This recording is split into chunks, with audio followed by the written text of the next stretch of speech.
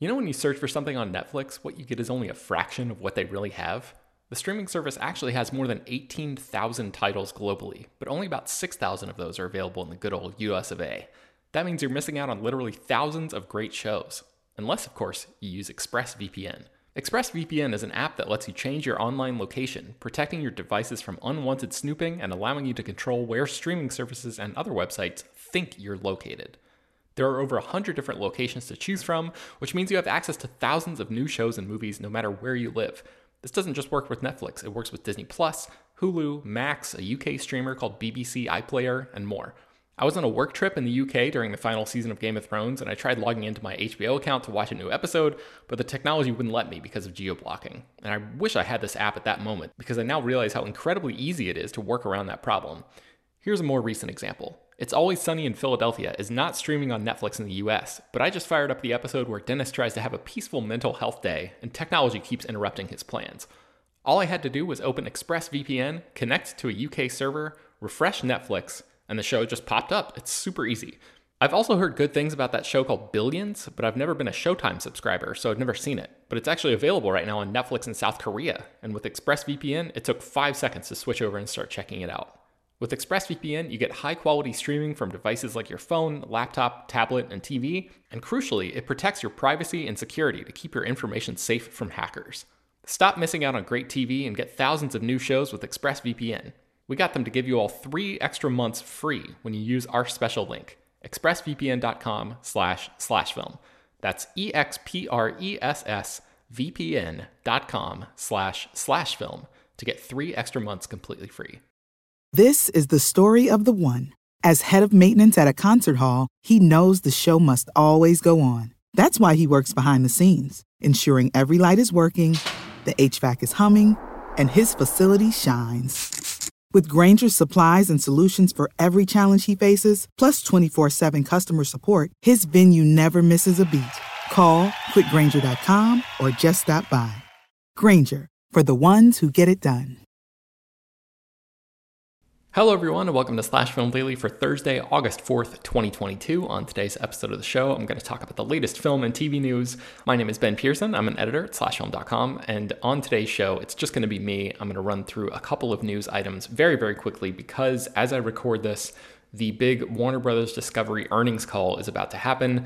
I'm sure there's going to be a ton of news coming out of that you will probably know because you're probably listening to this after that or in the middle of it, who knows. In any case, I suspect Peter and maybe Ryan will be able to come on and do a podcast tomorrow talking about whatever fallout happens from that. But yeah, if you've been paying attention to what's going on in the world of Warner Brothers Discovery over the past few days, it has not been a pretty picture, and I don't expect we're going to get a lot of good news out of this earnings call this afternoon. So before we do that, let's dive into today's news. Patton Oswalt is out on the publicity circuit promoting a new indie movie that he made called I Love My Dad, which Brad saw at Sundance and really, really enjoyed, or maybe it was South by Southwest. In any case, he saw the movie, really, really liked it a lot. I encourage everybody to check out that movie.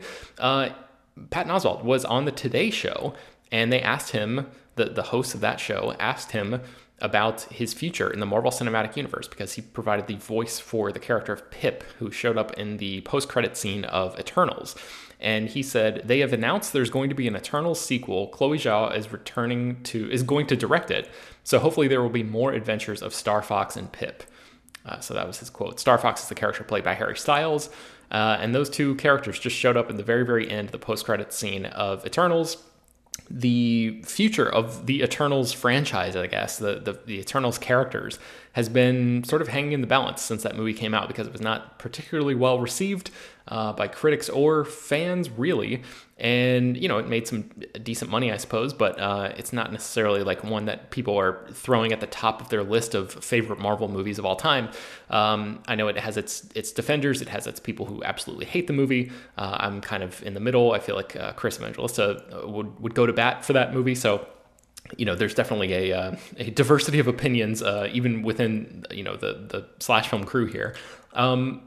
Yeah, Chloe Zhao returning to direct. This is not confirmed, really. Patton Oswalt may have been inadvertently leaking information that has not been made official yet.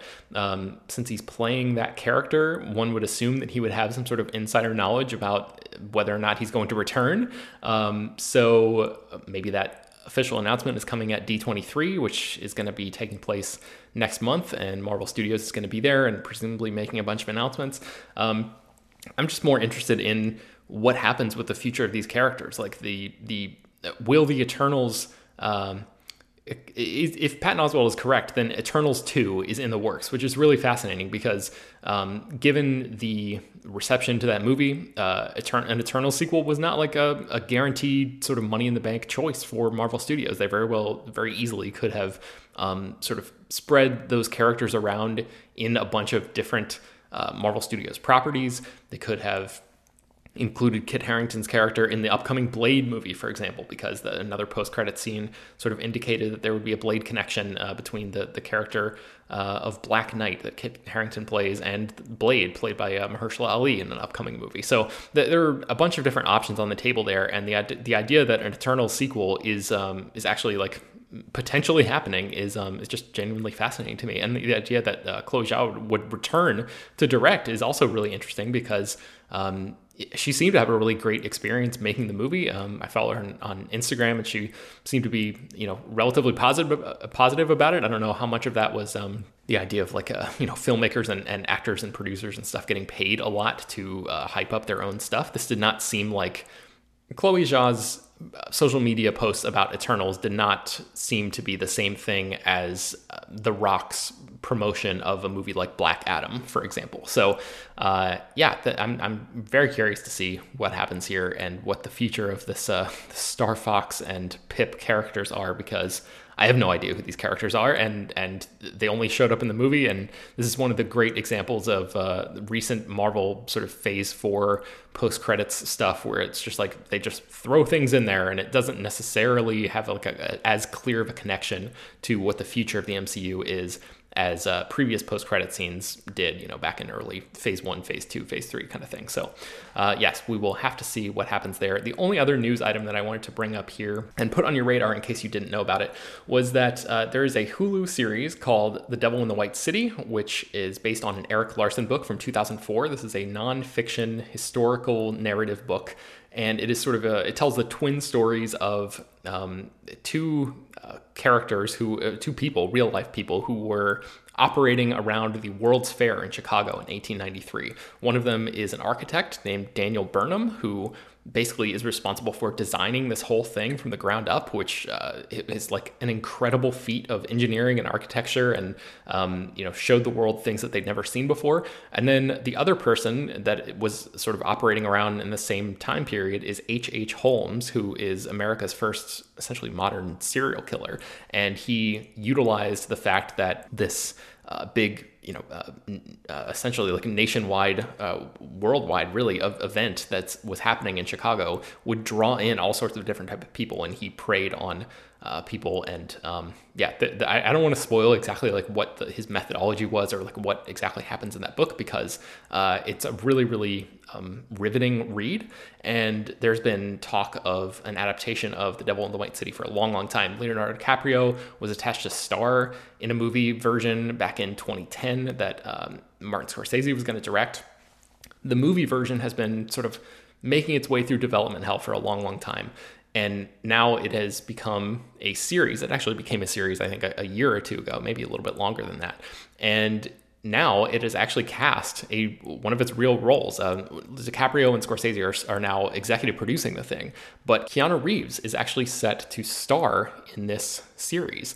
This is really, really interesting because he kind of is one of those actors that could be great at playing either of those roles. I could definitely see him playing the super menacing serial killer type, or and like ultra charismatic as H.H. Holmes is depicted in the book, the type of guy who can basically talk his way into and out of any situation.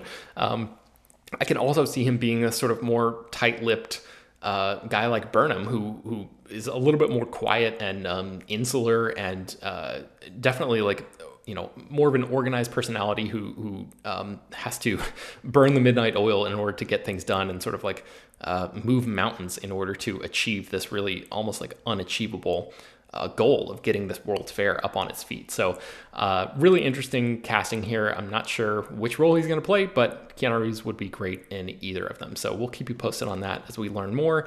And yeah, that's going to do it for today's episode of the show, because we have this big Warner Brothers Discovery earnings call coming up very soon. So stay tuned to slashfilm.com for all the big news coming out of that. And like I said, if there's enough news, which I suspect there will be, Peter and probably Ryan will be on to maybe talk about that stuff tomorrow and the fallout and everything. So stay tuned. Thank you so much for listening. You can find more about the stories that I mentioned on today's show at slashfilm.com and linked inside the show notes of this episode. Slash Film Daily is published every weekday, bringing you the most exciting news from the world of movies and TV, as well as deeper dives into the great features you can find on the site. You can subscribe to the show on Apple, Google, Overcast, Spotify, all the popular podcast apps. Send us your feedback, questions, comments, concerns at peter@slashfilm.com. And make sure to leave your name and general geographic location in case we mention your email on the air. Don't forget to rate and review the show on Apple Podcasts. Tell your friends, spread the word. Thanks for listening, and we'll talk to you tomorrow. This is the story of the one. As a maintenance engineer, he hears things differently. To the untrained ear, everything on his shop floor might sound fine, but he can hear gears grinding or a belt slipping.